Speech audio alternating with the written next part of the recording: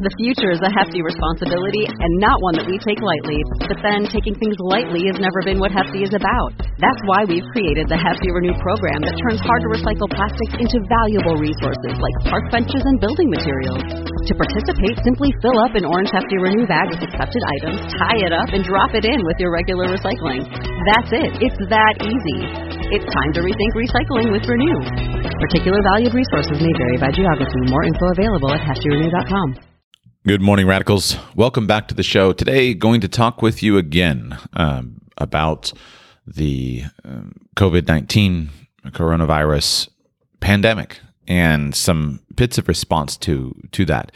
And the thesis that I want to share with you this morning is simply, I don't want you to let my optimistic tone keep you from taking things seriously and from taking steps of preparation.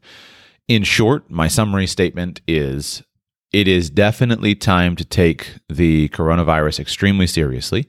I think that it is time to engage in proactive social isolation. I think that it is time to go to, what is it, DEFCON 5? Certainly, if you really anywhere in the world. And we'll talk about that in a moment. But I want to back up, now that you know my thesis. That's my point that I want to drive home to you. And I'm going to back up and give you just a little bit of preamble. Last night I recorded the show and that I did, kind of a brief overview. I was talking about the changes.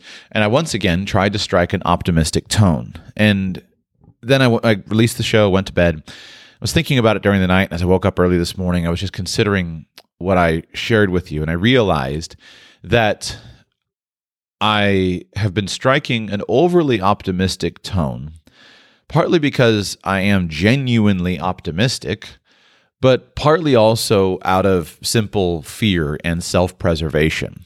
Basically, I don't want to be seen as somebody who is irrationally shouting fire, irrationally shouting the sky is falling, etc. And that's a weighty responsibility. And basically, it comes down to my own personal pride, the pride and the desire to be right and not to be one who shouts unnecessarily about a crisis. When you are on record with your words in a public format, people will remember what you've said, and they will remember whether you got things right or wrong. I think back to things like the Y2K bug. There were many people who saw the major risks of a Y2K bug, and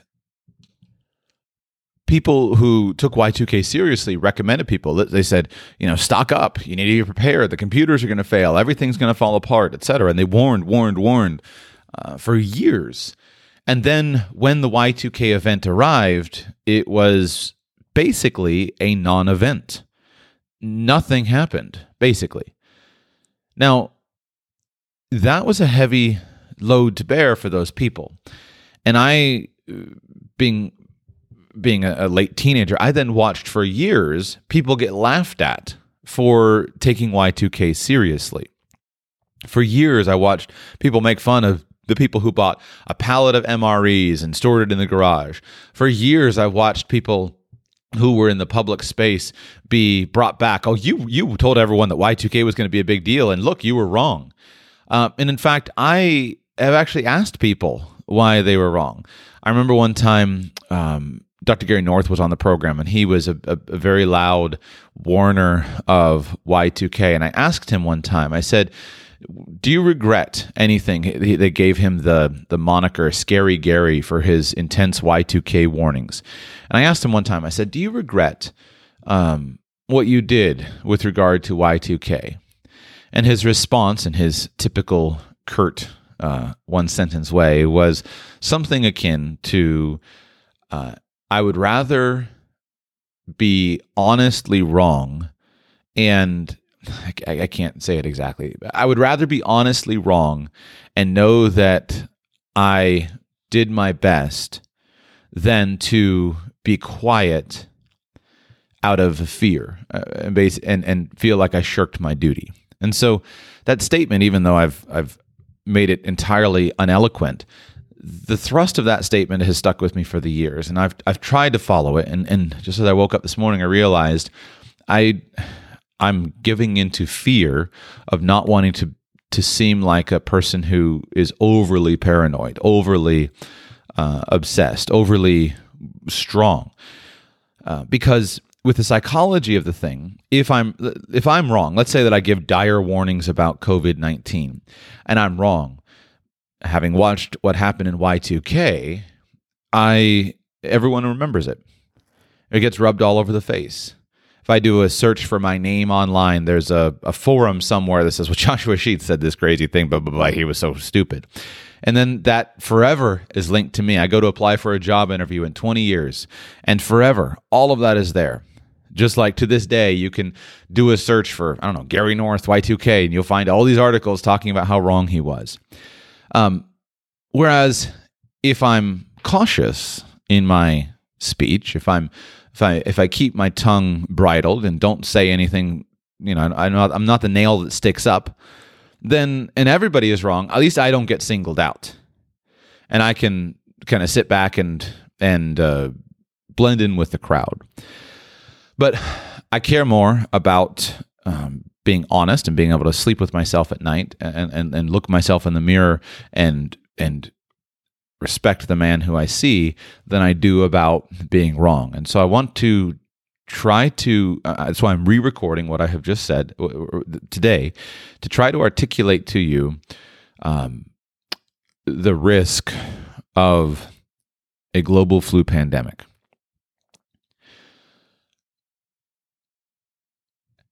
I am genuinely more optimistic about the risks of this particular global pandemic than I was a few months ago, because this particular strain of the virus does not seem to have the highest mortality rate that has previously been feared. This does not have the mortality rate of the Black Plague, right? The plague. This does not have the mortality rate of Ebola. It does not have that kind of guaranteed death sentence mortality rate. That does not mean, however, that it's not extremely deadly. The best data right now seems to indicate that of the people who become infected with coronavirus, about 12% of those who are infected will have severe symptoms, and about 5% of the people who are infected will have critical symptoms and need critical care, with some number of those people dying. Now, we can find reasons to be grateful. I shared with you last night, I am thankful that children do not seem to be deeply affected by this disease. As the father of 4 young children, that's an incredible relief to me. But that does not mean that my life cannot be entirely disrupted with elderly people becoming infected with the disease. I have parents. You have parents. I have one grandmother still alive. She's 106. Now, in one way, if she lives in a nursing facility, she's 106. If she gets infected with the coronavirus and she dies, I'll take comfort in the fact that she lived a long life. It's hard to expect all that many more years when your grandmother is 106. But that doesn't make it any less important. The loss of a grandmother, the loss of other grandparents in a nursing facility is a very big deal. I have parents. My wife has parents, great-grandparents. And so we don't want these people to be infected. That's a tremendous loss of life.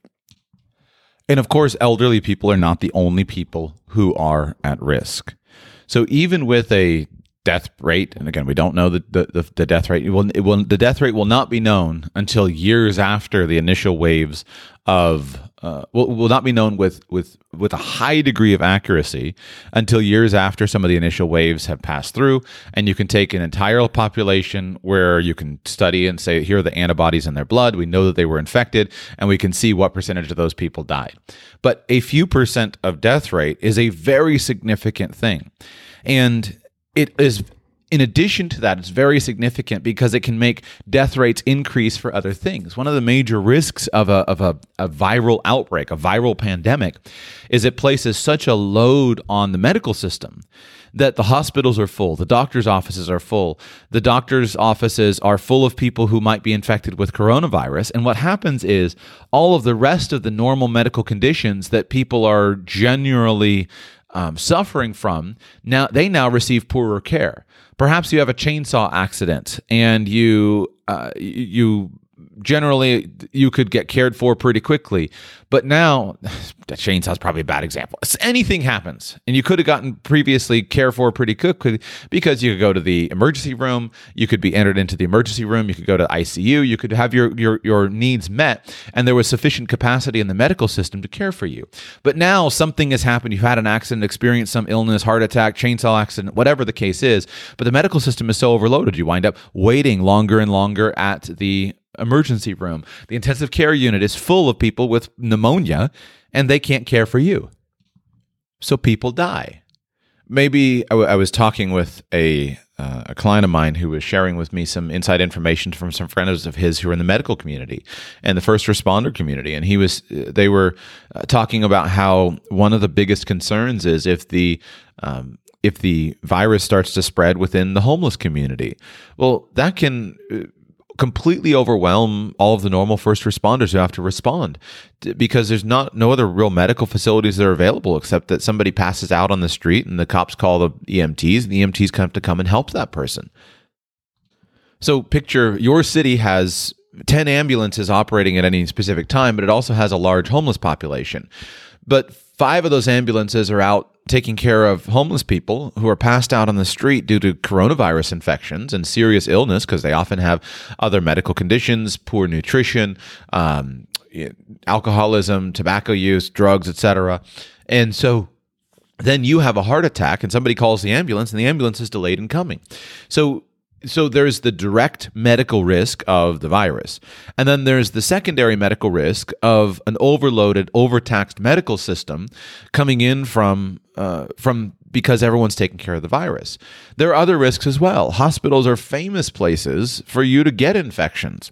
They work really hard and they try really hard, but I'm convinced that hospitals are dangerous, and the data indicates that out. They're less dangerous if you're having a severe heart attack. They're less dangerous if your leg just got chopped off or you had a car accident. They're less dangerous than staying on the side of the road. But they're actually really dangerous places because there's lots of sick and infectious people there. And so if your hospital is filled with sick and infectious people and you go in for something else, now there's a good chance that becomes a center for you to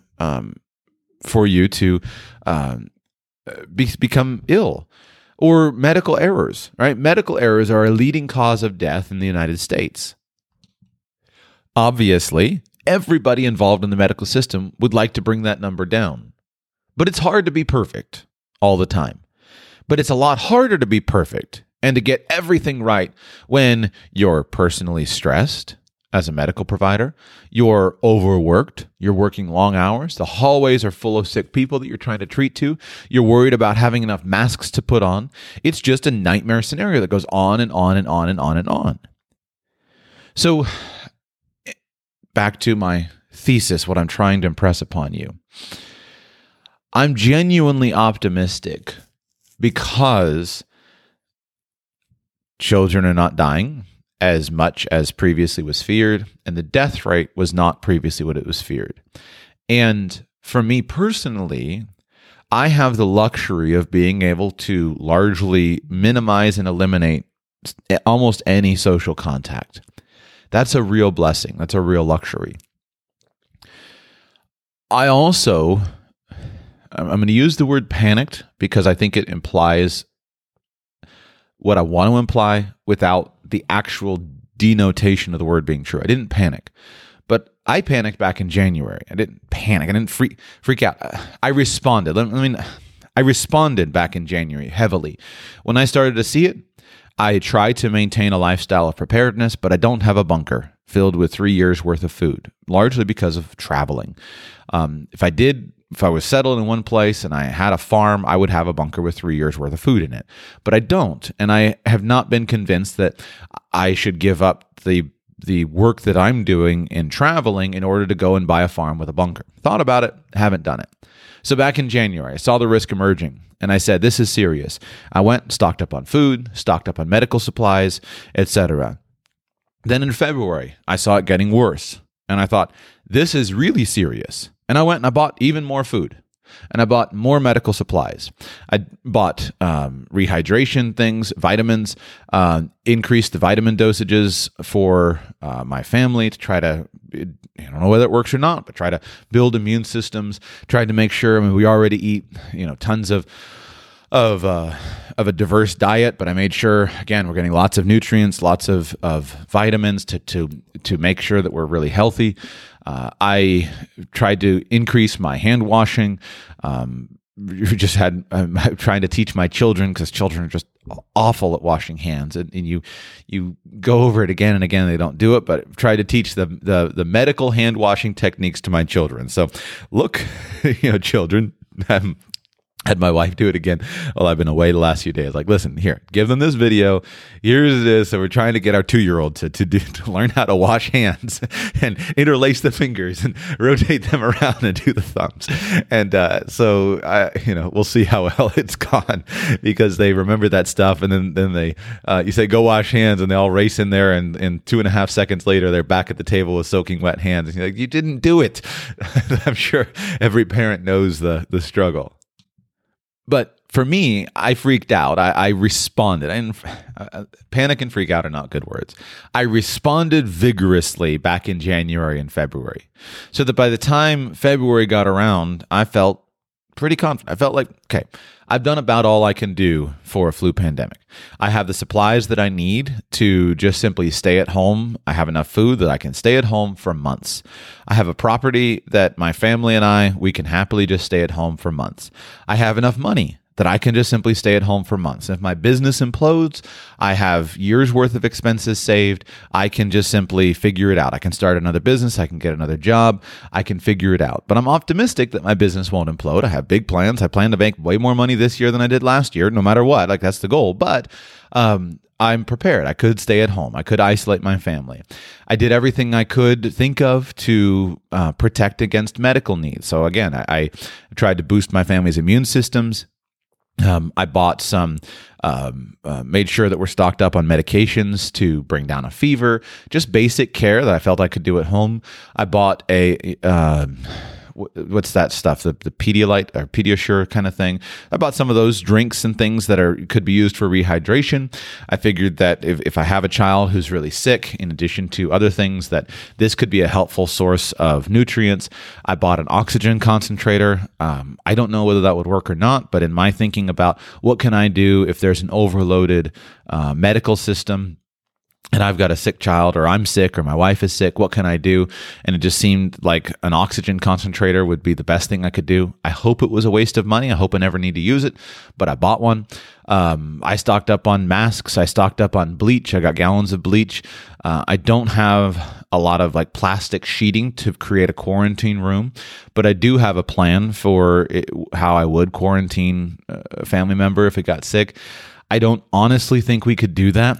It's one thing if I had a house full of adults that I could quarantine an adult in another room, but I don't honestly see how we could actually do a family quarantine of a child and stick a child in a room and say, you're locked off here in this quarantine room. I don't think that's practical. So I've done everything that I think I could do. As far as I can tell, I have lots of water stored. I have water filters. And I live in a place where there's tremendous access to food. I've got food on all sides, and so I'm not that worried about it. And so for me, doing that back in January and February, I felt like I was overreacting because no one else was doing anything. I felt I was overreacting. But then I felt well prepared, and I thought, okay, I've done everything. So I talked with my wife. We went over our list. I said, I've done everything that we can think of. Let's just go forward.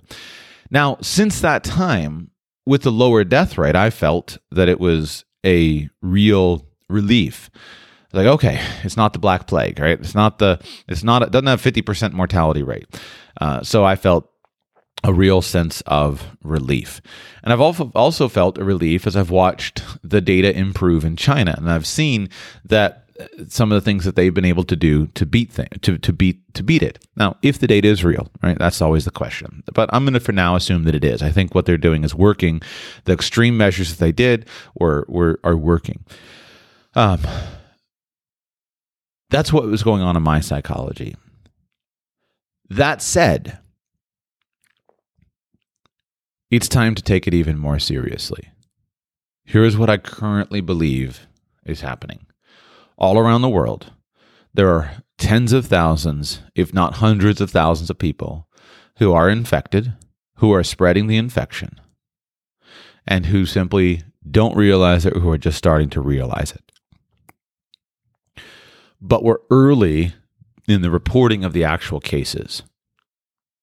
There's the lag between when somebody is infected and infectious and when they actually experience symptoms.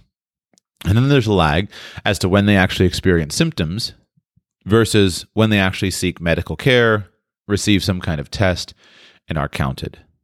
So it feels very hard to respond early. It was one thing for me to respond and stock up back in January and February. Did that. But I did it rationally, and I thought, this is money that if I waste the money, okay, I don't like to waste money, but I'll feel good, right? The biggest possible waste of money was I bought an oxygen concentrator, spent $400. But okay, if I waste this, I'll keep it around. It might save somebody's life at some point, and if nothing else, I can give it to an elderly neighbor or whatnot. But at least I knew the price tag. But now we're at a point where you have to make lifestyle decisions. And I think that the data and the evidence indicates that this is the time to engage in significant social isolation. Now, I know that's harder for some people than others, but this is the time to do it. If we wait until the evidence is obvious that it's necessary, there's a very good chance that it's too late. That's why this is so hard. In all of the comments I've done on flu pandemics, I've said, and I believed for years, a global viral outbreak is to me the worst possible disaster that I can see. Asteroid, okay, whatever. I can't do much about an asteroid, but of the things that has happened again and again throughout history, a global flu outbreak or global viral infectious outbreak is one of the worst things that can happen. And for many reasons previously discussed, but one reason is it's so slow moving and you can't be sure of what's necessary. If there were a declaration of war from your neighboring country on your country, you would know that it's necessary for you to take action. The news reports could show the tanks massing at the border.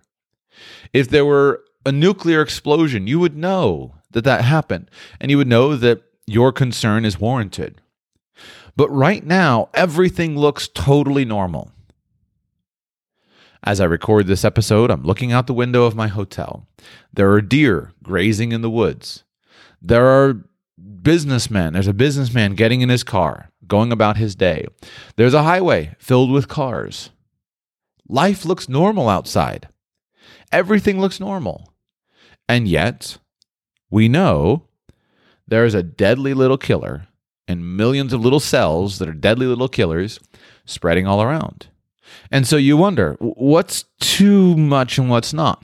Went down to breakfast this morning in the hotel. Guy there coughing. Well, I stayed 15 feet away, but is that enough? Right? Did he cough on the silverware tray? I just washed my hands. Did I wash my hands again? It's maddening. It's maddening.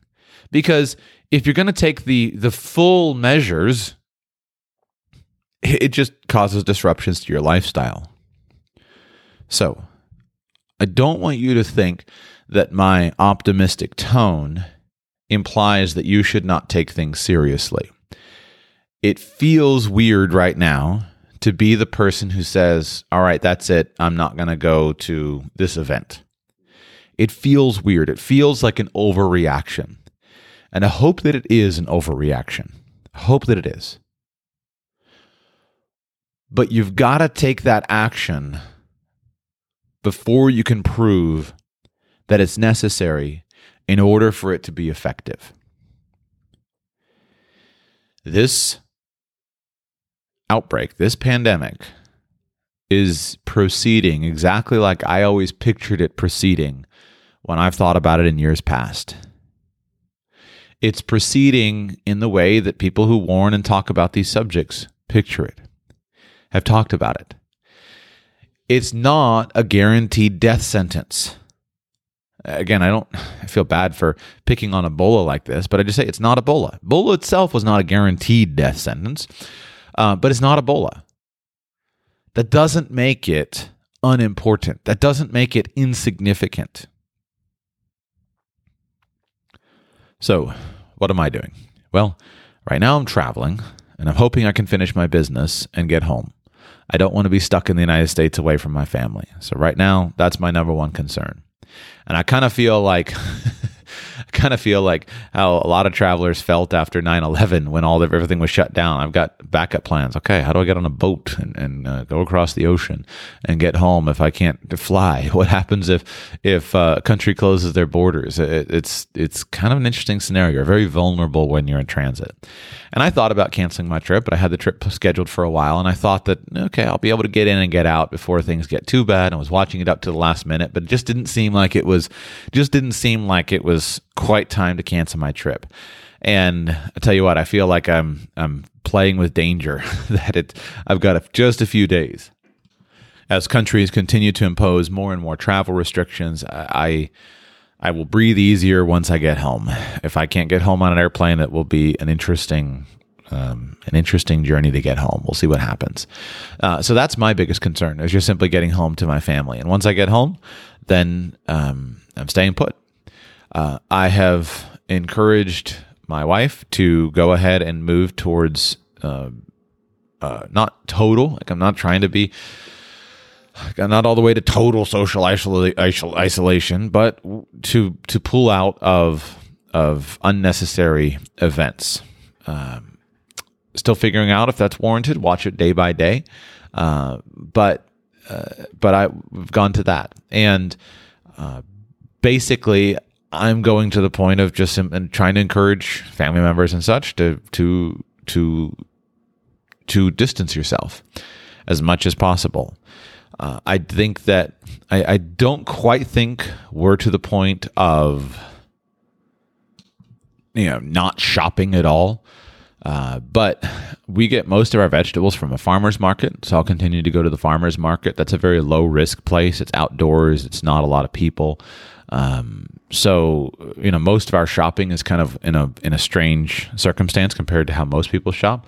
We don't go to have a lot of big stores and things like that. So I think that those things are relatively low risk. And once again, I feel like just a little bit more time is needed. I think the next couple of weeks are going to make a big difference. Although I expect this to go on for months, I think the next couple of weeks are going to make a big difference. I hate the fact that these kinds of actions that I'm engaging in and that I'm encouraging you to engage in, I hate that there is a major economic stress associated with it. Right? I don't like to think about what would happen to the income of my farmers where I buy food if I don't come and buy food from them. I want to support them. I want them to get the money. I want to have the good food. I don't want to eat rice and beans and flour. But it seems prudent. And I don't like the fact that these actions are almost guaranteed to cause economic hardship for all of us, with the constant ripple effect across the economy. But it does seem prudent at this point in time. This is simply not just the flu. It's not just the flu. People who say it's just the flu do not understand the multiplicative effects of a viral infection. They don't understand compounding. I posted online last night on Twitter that the next couple of weeks are going to be your living lesson in the power of compound interest. I think that's true. And if you remember about compounding, very early in the compounding chart, it seems like there's not a lot happening. Well, the same thing is happening with a viral infection. It seems like a lot of overreaction to the actual numbers, right? Doesn't it feel that way? You look around and universities are canceling classes, schools are canceling classes, companies are stopping people coming together. It seems like an overreaction. unless you understand the compounding effects of a viral infection. And the only way to get ahead of a viral infection is to overreact early. I say it with emphasis because even though I'm entirely intellectually convinced of that, and even though I've been entirely intellectually convinced of that for years, it is still hard to say that in public. It's still hard for me to tell that to you because I'm scared of being wrong and I'm scared of being painted as a fearmonger.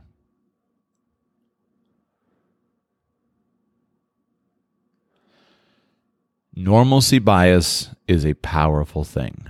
Normalcy bias is the inability to think that things could change drastically. It's basically the idea that you blot out important information because you think everything is going to be fine. And you can see this in a natural disaster. There's a natural disaster heading for you, a forest fire heading for you, but you think, oh, it'll probably stop. It'll probably go away. The volcano is spitting ash. Oh, it probably won't blow up. The floods are coming. Well, it probably won't be so bad. We've lived in this house for a long time. It's been okay before. That's normalcy bias, wanting to see things continue. And we all have it. And one of the things that the reason why I'm recording this again this morning, after just talking about this last night, saying, okay, that's it. I'm done with COVID-19. I'm going to talk about other stuff, is that I see in myself how strong that normalcy bias is. I'm so committed to not wanting to disrupt things that even though everything that I see around is proceeding apace, as I've thought it would be for a bad event, I'm so emotionally committed to not wanting to disrupt my family, not wanting to disrupt our normal life, not wanting to disrupt my business, not wanting to face those risks, that I don't want to take the public positions, and I don't want to take the personal changes necessary for it. But I think that it is warranted.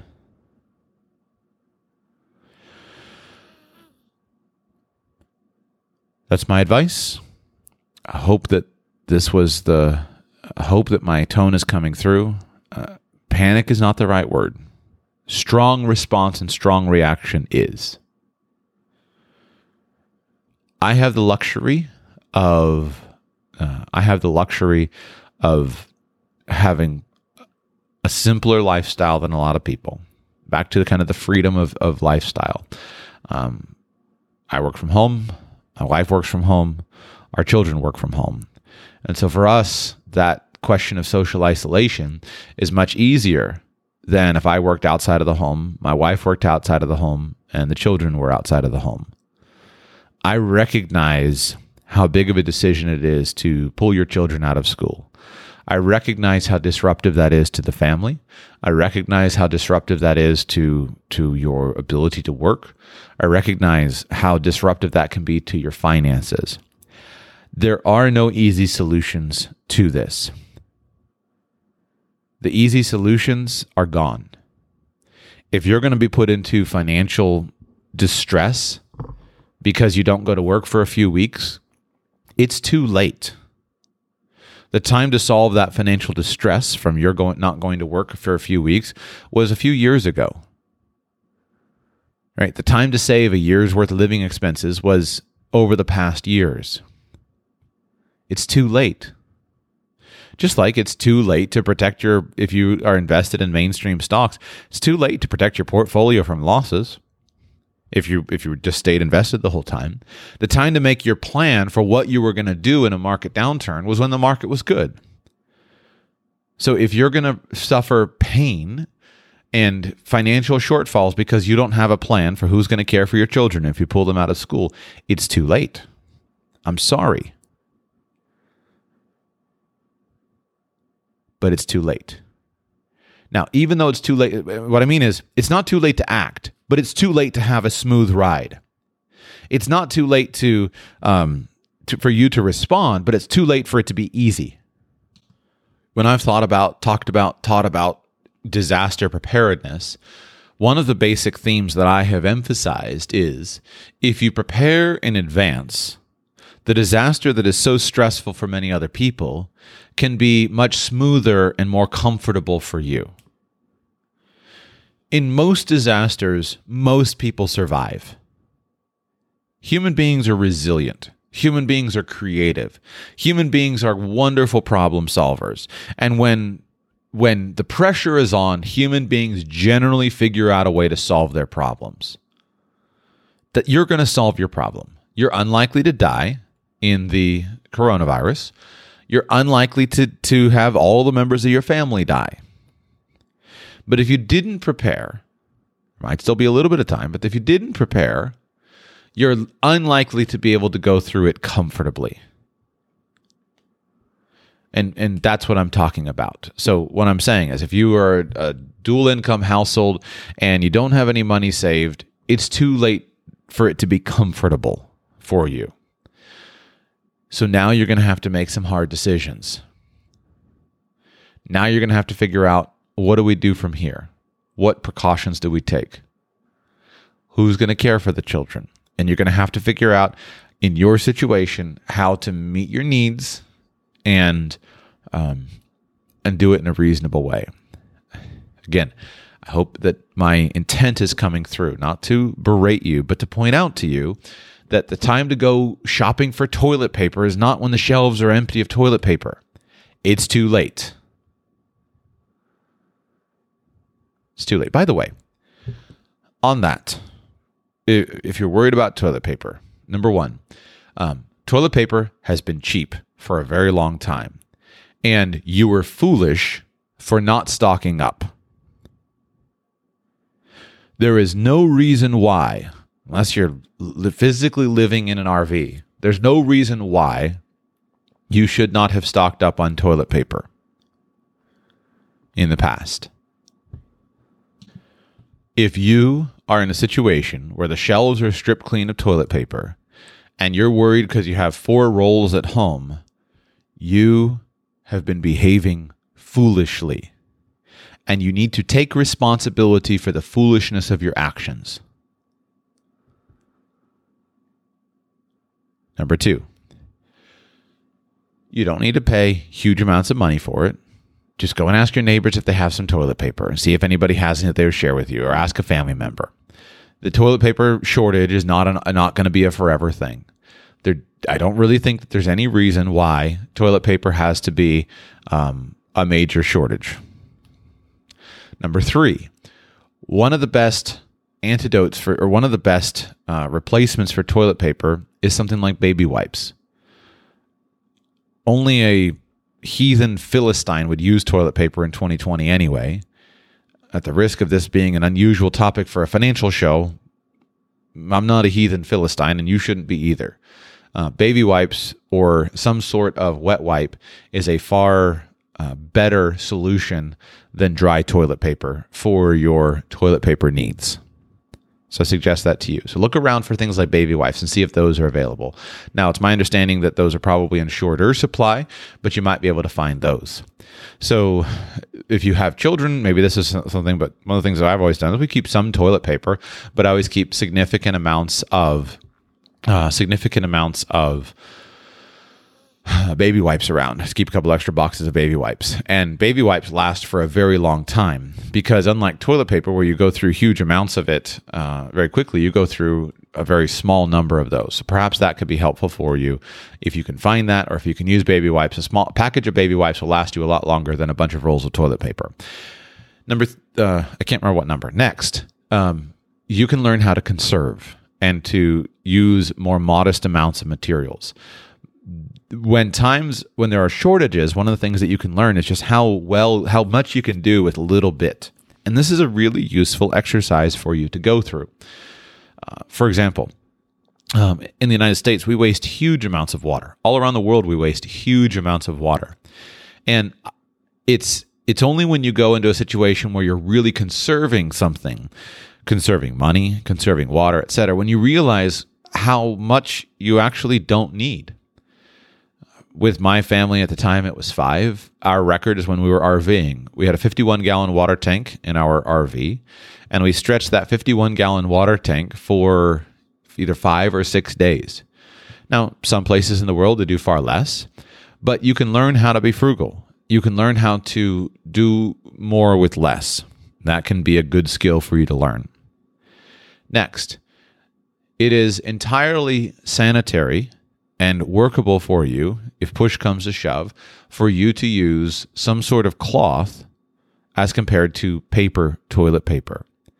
We've done cloth diapering for years. Used to gross me out. The idea of it before I had children grossed me out. I thought, cloth diapers? Why wouldn't you just throw all the crap away, right? But then I became, we started cloth diapering, and I realized it's not a big deal. It's not a big deal. And I've often talked to my wife. I was like, one of these days we should just stop buying toilet paper. Josh and Mr. Frugal, it doesn't cost much. But I'm like, when you're already washing reusable diapers, and what we've done for years is also my wife would make reusable wipes to use as well. Just a flannel cloth and a flannel cloth that you wet with water before doing it. Before using it, it just gives you a better result. It's better than dealing with the paper products. Cloth diapers are objectively better than disposable diapers. The thing that we've changed on that, and I say that as a parent of 4 children, the thing that we've changed our minds on is when we travel, we use disposable diapers, and my wife hates them. And the reason is they always leak. You're forever having a diaper blowout. Whereas with cloth diapers, I don't want to say never, but almost never do you have a diaper blowout. They work better. They're more functional. And yes, they require a different system, but they work better. The same thing with fabric wipes. I get so annoyed using disposable wipes to clean my baby's bottom because it falls apart, whereas a cloth wipe doesn't. You have in your house a hot water supply. You have in your house a dryer. And you should have in your house a clothesline. So if you need to, just simply take some old rags, some old shirts, cut them into squares. They probably don't need to be hemmed, but hem them if you can. And use fabric cloths. And there are tons of people who do it. Use your washing machine, hot water, use your dryer if necessary, heat, hang them out in the sun, the UV light, and they're entirely fine and entirely sanitary. You can have just go and read what the cloth diapers, learn with the types of soaps to use, et cetera, and you're good to go. So you need to develop it's a kind of a weird topic to be talking about, but this is the type of skill that you need to develop in the coming days. The skill of creative thinking and creative problem solving is a skill that you need to develop if you don't have it. Now, I'm not trying to convince you. We don't use reusable toilet cloths in our house. I've thought about it. I don't think it would be gross, but we just haven't chosen to do it. Just like we don't do human manure composting. I don't do that. But not because I don't think I could do it. And I know about how to do it. I know how to do it safely in case I ever need to do it. I'm teaching the live preparedness class, and it was delayed for a couple of days. But in the next class, we're going to be talking about sanitation. And one of the most important things that you need to think about is sanitation, because in a real, what I'll call a grid down emergency, if you understand the term, meaning that there's a breakdown of services. And just to be clear, I don't think that the flu pandemic is going to cause that. I don't think it will. I don't think that I don't think that the flu pandemic is going to cause the electricity to go off, the water to go off, etc. Could it? Yes, it could. But I don't think that this particular version of the flu is going to do that. Now, if this version mutates, becomes more deadly, it could result in that. Or there could be some other compounding effect. If there is another disaster that's compounded by a flu, then of course it could. But I don't currently think that's going to happen. But in a grid down emergency, your number one thing is one of your highest priorities has to be sanitation. How are you going to dispose of the unsanitary waste of your household? If you're used to just simply taking all your trash and putting it in a trash bag and putting the trash bag out by the curb, what do you do with that trash when they're no longer collecting trash by the curb? There is a major risk right now to sanitation workers of the virus, not garbage workers, but people working in the sewer system, for example. It's my understanding that the data indicates that this particular flu virus is found in fecal matter. possibly also urine, but fecal matter. This is one of the reasons why, in the current scenario, public restrooms are dangerous places for you to be. In a public restroom, anytime a toilet flushes, there is some amount of fecal spray, some of the substance of feces that gets sprayed around in a restroom. Now, usually that's fairly small. It's higher in commercial restrooms where there's a fast flush versus the flush that you're familiar with at home. But the virus is found in feces. And so this legitimately poses a threat right now to people who work in water treatment facilities and things like that. Because if a large number of people are infected with the virus, their feces are carrying that virus. And the airborne risk is significant to people who are working in wastewater treatment plants like that right now. So, public restrooms, as far as practice, public restrooms are dangerous places for you to be. You need to minimize your time in public restrooms at the moment because of this. Again, the virus is in feces, and you have fecal spray where there are toilets being flushed. So when you think about the problem, you need to have a plan in your family for how you would handle your family sanitation. What would you do if your garbage were no longer being picked up? How would you dispose of the garbage? What would you do if your toilets no longer flush? How will you dispose of your human waste? What's your plan? How will you keep your drinking water clean if you and all of your neighbors are trying to figure out how to dispose of your human waste without the standard sewer systems that we're engaged in? I don't think this virus is going to lead to that level of breakdown unless it mutates or unless there's some other compounding event. I've said it 4 times. I don't think we're there. But you need to think through circumstances like that. So if you are finding yourself unprepared and you're freaking out because there's no toilet paper, you have been short-sighted. You have behaved foolishly by not stockpiling toilet paper, and you are not engaging your creative thinking or studying how to solve your problems yet. There are plenty of flannel towels and flannel sheets available at your local Goodwill. So if you're out of toilet paper, go to your local Goodwill, buy a flannel sheet, cut it up into squares, put a stack of them in your bathroom, next to the sink where you can get them wet, use them for the appropriate business, and put aside a canister to collect them, and then take them to your washing machine. Problem solved. Now, that's one of the easiest things that you can possibly do. How much harder is it going to be if you face bigger problems than that? This is time to get engaged, get in gear, get serious, and start working on the logistics of your situation. I hope that you have taken precautions. I hope that you have saved money. I hope that you have stockpiled supplies. I hope that you've done those things for the years. If I have not, I've tried to sound the alarm as strongly as I could over the years. I hope that you've listened. If I didn't sound it strongly enough, I'm sorry. The reason is just simply it feels weird to always be the guy who's talking about the weird stuff, and I don't like to have that public reputation. But learn from what you see, the panic. It's just going to grow, and it's going to grow, and it's going to grow until more data is known. And then what I think is going to happen is the panic's going to grow, people are going to respond, and then what will happen is it'll start to die down because people will get tired of it. That doesn't mean the risk gets lower. People get tired of it, and they figure, I just got to move on with life.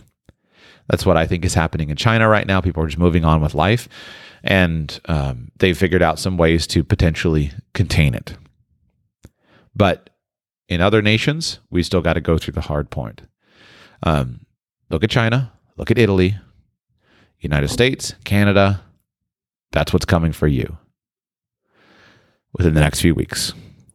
Take it seriously. Don't give in to your normalcy bias. I'm fighting mine with all I can.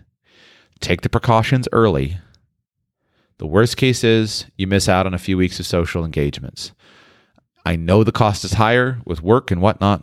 Sorry. That's why you save money. That's why you keep your expenses low, etc. I don't want to cause panic. I want to keep an optimistic tone. But I don't want to an optimistic tone, because I genuinely feel optimistic, and I'm committed to looking for opportunities in the midst of disaster. My study of history tells me that there are always opportunities in the midst of disaster. And if this disaster continues for months and months and months, there will be some people who make their fortunes in this time. And I believe that's a psychologically healthy place to be. But don't let that sense of optimism cause you not to take practical steps to isolate yourself, isolate your family, isolate your employees if practical. When the cost is higher, and if you run a business where your employees are physical, it's more difficult.